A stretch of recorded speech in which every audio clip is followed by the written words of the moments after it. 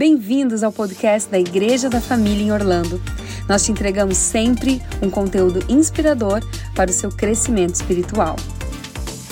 Olá, sejam todos bem-vindos ao podcast da Igreja da Família e hoje nós teremos um episódio especial. Eu vou conversar com ele, que é o pastor sênior da Family Church aqui de Orlando, pastor Chuck Carter. Mas se você não entende inglês, a nossa conversa vai ser em inglês, você pode assistir ao podcast através do YouTube, onde nós vamos legendar em português. Se você entende inglês, então vem com a gente que eu tenho certeza que vai ser muito especial.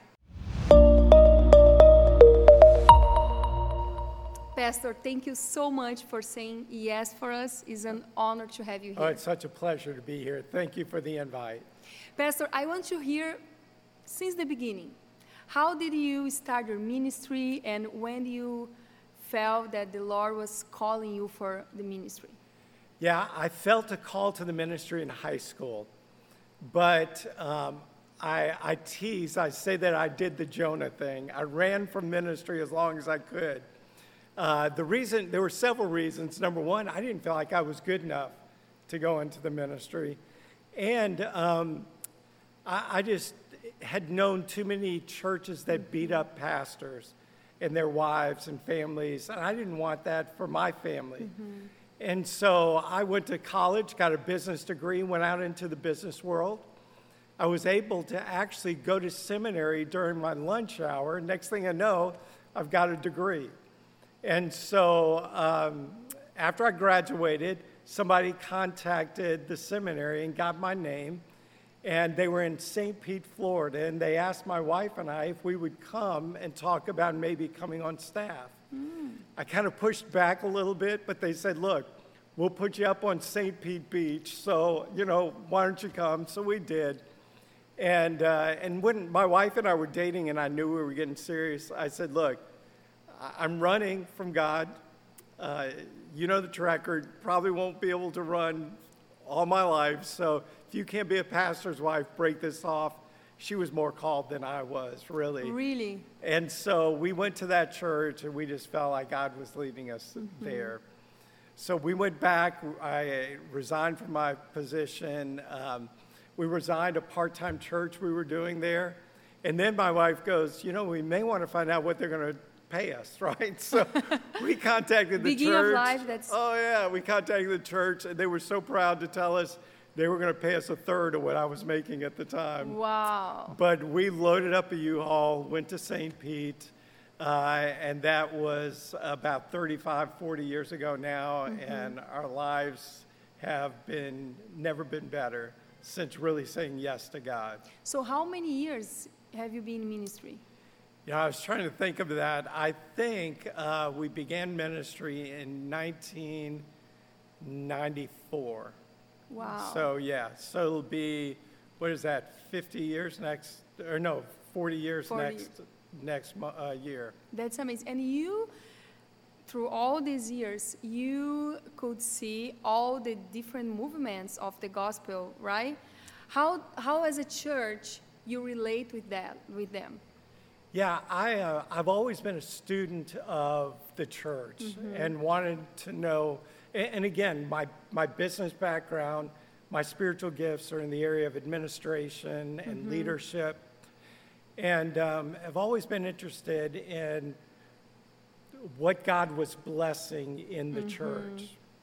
And it didn't take me long in the ministry to know that traditions many times get in the way of churches being on mission, comfort, and many churches just were not on mission for God. And so I would look and study those churches that God was blessing, not just necessarily because of growth, because churches can grow because of a lot of reasons, but where I really felt like God was blessing what they were doing because they were on mission.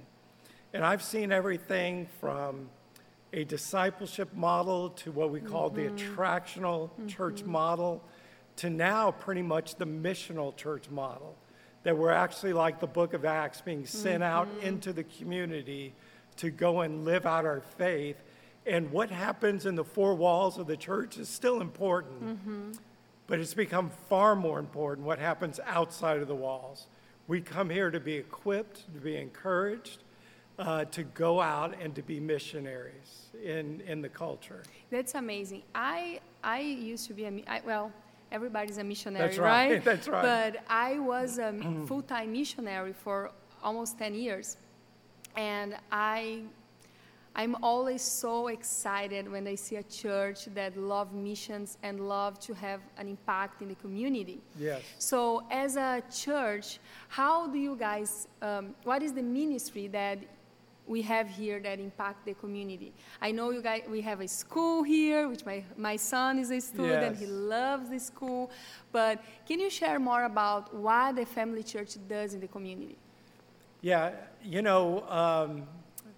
when you look at the book of Acts, the early church, they met in the temple courts, but they met in the homes. Mm-hmm. And when Paul went to start a church, he would find a family that came to know the Lord, and he would plant a church in their house. And we just believe that the best model today is neighborhood churches speaking the neighborhood language, ministering in a neighborhood context. So we have a campus in East Winter Garden.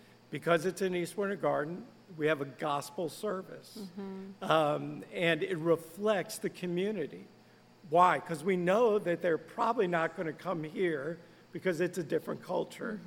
So we say that we're a multi-campus, multicultural, multi-ethnic, multi-generational church. And by that, what we're really saying is we want to reflect the community that we live in.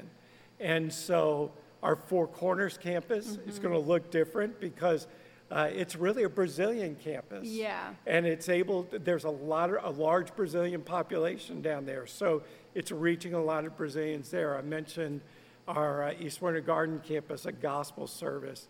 We're sitting in Windermere. Tiger Woods used to live a mile from here. Shaquille O'Neal lived a mile from here. A totally different demographic than we have at East Winter Garden or even in Oakland. And so we just feel like God has called us to reflect the community as much as we can. We can't, reach everybody in the community, but we want to do our best to reach as many people as we can in the community that we're in. So we have 5 campuses right now in 3 communities, Brazilian, Spanish, and English. Our goal is to increase, not by growing larger campuses, but by adding more campuses that are going to minister to their communities. That's amazing. Yes. Okay, talking about the Brazilian community, everybody, when people see me in the U.S., they think I'm American because I'm very white and blonde. But then when I start speaking, everybody, your accent, you are Brazilian. I try to lose my accent, but it's so hard. Right. Anyways, tell me how was when you met Pastor Lécio and you guys decided, let's have a Brazilian community here? Well, Pastor Lécio approached us about renting the chapel across the street. And Mark Williamson, one of our deacons, and he's also in charge of facilities, he's the one who really started noticing the Brazilian community. He set up that they would meet there and all, and he kept telling me, you and Pastor Lécio need to get together, right? So we met, and it was just instantly, I knew I loved this man had a heart for the Lord, this man had leadership, and so we got to talk, and I just feel like we're better together than we are apart. And I wasn't asking him to come on and be a ministry of the church. It's not like we're an Anglo church that happens to have a Brazilian service. No, we're a multi-ethnic church. And I saw that from the very beginning, that's what I wanted us to be. And just a couple of weeks ago, we celebrated the 8th anniversary of the Brazilian community. And it's amazing to think that in the chapel, there were 38 people that started in the chapel, and just a couple weeks ago, they had over 300. In fact, almost weekly, the Brazilian community is averaging over 300 in 3 different services at 3 different locations, and it just makes us a better church. I think most people, when they think of heaven, they do it through the lens of their culture and their language, right? We're all going to be, in heaven speaking English, singing praise songs, right? Well, no, that's not the case. And so whenever we are a church with 3 different languages, it's a reminder that heaven is going to be this incredible place where we're all come together with one voice, praising God together. That's amazing. Yes, we have 100,000 Brazilians, I think, living in Orlando area. So it's a lot of people, it's a lot of work to do. Yes. And I'm so happy that... And a lot of really good cheesy bread and really good They Brazilian are barbecue. Cheesy bread. No, That's Brazilian right. barbecues are the best. Yes. Yeah. They are having cheese bread right now. That's with what I Pastor heard. Lester. That's what I heard. That's amazing. Pastor, I want to hear from you. What is the biggest challenges that as pastor, maybe this is some advice you can give for other pastors, that you have leading Brazilians, Spanish people, or different kind of people, and American, all in the same country, the same city. What is the biggest challenge that you face? Every culture has their own way of doing things. So one of the things we discovered on the staff is that for somebody in the Brazilian culture, they will ask more questions, and almost to an English culture seem like they're confrontational when they're not confrontational at all. That's just the way the culture is, that they ask those questions, and in fact they feel like it would be rude if they didn't ask those questions. And so it's just understanding the different cultures and that we do things differently, but that's okay, right? And for me, it's learning as much as that as I can. Christmas is an example. America, Christmas Eve, that's the church time. That's where everybody comes to church. Brazilian culture, it's Christmas Day. Yeah. That's when you come, right? Same thing in Spanish culture. There's a whole different, there's several things that are different and unique in that culture. And so I've really had to become a student of that culture, learn from Pastor Leshu, learn from Pastor Joel, so I would know more about how to lead in a multicultural setting. Yeah, this that you are sharing about Brazilians, that's actually very true. Like for Brazilians, if I want to ask you, do you want a cup of water? Instead of I say, Pastor, do you want a cup of water? I say, hey, Pastor, I was wondering if maybe one day, I am guessing if, we are not that direct. So it's really a challenge. Yeah, it is. But it's great. I mean, it really is good because I'm learning more about other cultures in the process. And our differences are small compared to what brings us together, right? The gospel and that we're one in Christ. Whenever we have large church events where we get all 3 cultures together, everybody walks away with complete joy because we'll worship in 3 different languages. We'll experience some of each one of the cultures. Something that I love about this church is that you can find programs for all the ages. Like, I have my son, he's 4. There's a lot of programs for him. I have a school for him here, so many things. But I also, I see this in the Brazilian community. Some parents, they just speak Portuguese. Right. They came from Brazil, but their sons and daughters, they was born here in U.S., so they speak more English than Portuguese. Right. And it's so amazing to find a place where the parents can relate and feel welcome, but also the kids that were born here also have a space for them. Yes. This is something amazing about the church and how you guys can put everybody together. You are talking about the different generation, not just the language or the culture, right? Right. In fact, I think that our model gives you the benefits of a large church because, like you said, we have 2 different preschools. We have, a really amazing kids ministry, student ministry. But so it gives you the benefits of a large church, but the large church is spread out in 5 different campuses, 13 different services, so you have the intimacy of a smaller church. And the big, huge 3,000-seat worship centers, that's a boomer phenomenon, and people really aren't looking for that as much today. They want to be known, and they want to be in an intimate setting.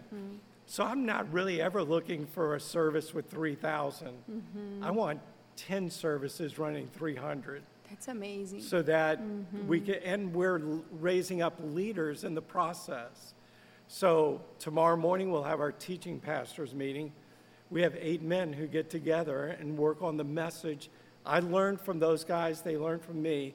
And then some of these younger guys are being mentored by us older guys, and they're preaching every week. And so we're raising up the next generation of leaders by this model. Something that I love about Pastor Lécio and also about you is that you guys, like, life in the ministry are just amazing. Everything that you have done, but at the same time, you are always open to learn from the next generation. Oh, yeah. I think that's incredible. The other day, we had a pastor here from Brazil. He's 28 years old, very smart. I met him, yes. You met him? Yes. Okay, he's incredible. And I was there, and I was watching Pastor Lécio, and Pastor Lécio was like putting attention on him. I was thinking, what this guy has to... There's something that Pastor Lécio doesn't know yet, but the teachable heart, I think that's amazing, and it's something that very inspiring for us. Yeah. Our principle is leaders are learners, and you're constantly learning. In fact, Paul told Timothy, don't let people look down on you because of your youth, right? And so I want to know as much as I can about the spiritual needs of the next generation. Not necessarily because I may be able to directly impact them, but I can put people on our team who will directly impact them. And so yeah, it's interesting to know the generations, what they're going through. Man, I would hate to be a young person growing up in the culture that we're living in today. And so we need to do everything we can as a church to meet their needs, to love on them, to equip them, and to give them the best experiences we can. Yeah. Pastor, the last question I want to ask you is, what is your dreams for the future of the Family Church? I would like for us to continue to grow out this model. My son serves on a church in South Florida that has 14 campuses. Wow. We have 5, right? And so I'm up to 50. I mean, I'm fine with 50. And we have Brazilians, we have Spanish. Who knows what the next language might be, right? And really for it to be a movement on the west side of Orlando to say Family Church is known as a church that cares about its neighbors, that loves the Lord, that doesn't compromise on the gospel, and that is a place where you're welcome and you would love to be a part of. That's amazing. I am really glad to be part of this church. It's great having you. To have the honor to walk with you and Pastor Lécio and all the people that work here and is staff here or volunteer here. Pastor, thank you so much for being here. Thank you for having me. It's a pleasure for us, and I hope you can have more Absolutely. interviews like that. I feel that we have so much to talk about, and I think we can have more opportunities like that. Thank you so much. Se você gostou dessa entrevista, se te abençoou, se você entende um pouquinho de inglês, aproveite para praticar o seu inglês através dessa entrevista. E se você não entende, lembrando que você pode assistir lá pelo canal do YouTube, a gente vai legendar tudo para vocês. Eu espero que você tenha sido abençoado, e se você vem para Orlando, para a região de Orlando, aproveite para visitar a Igreja da Família, tanto o campus que fala português, o campus que fala inglês ou espanhol, caso você queira praticar o seu espanhol, se você mora aqui, está mais de convidado para congregar junto com a gente, mas se você visita a igreja, você também será muito bem-vindo. Deus te abençoe e até a próxima.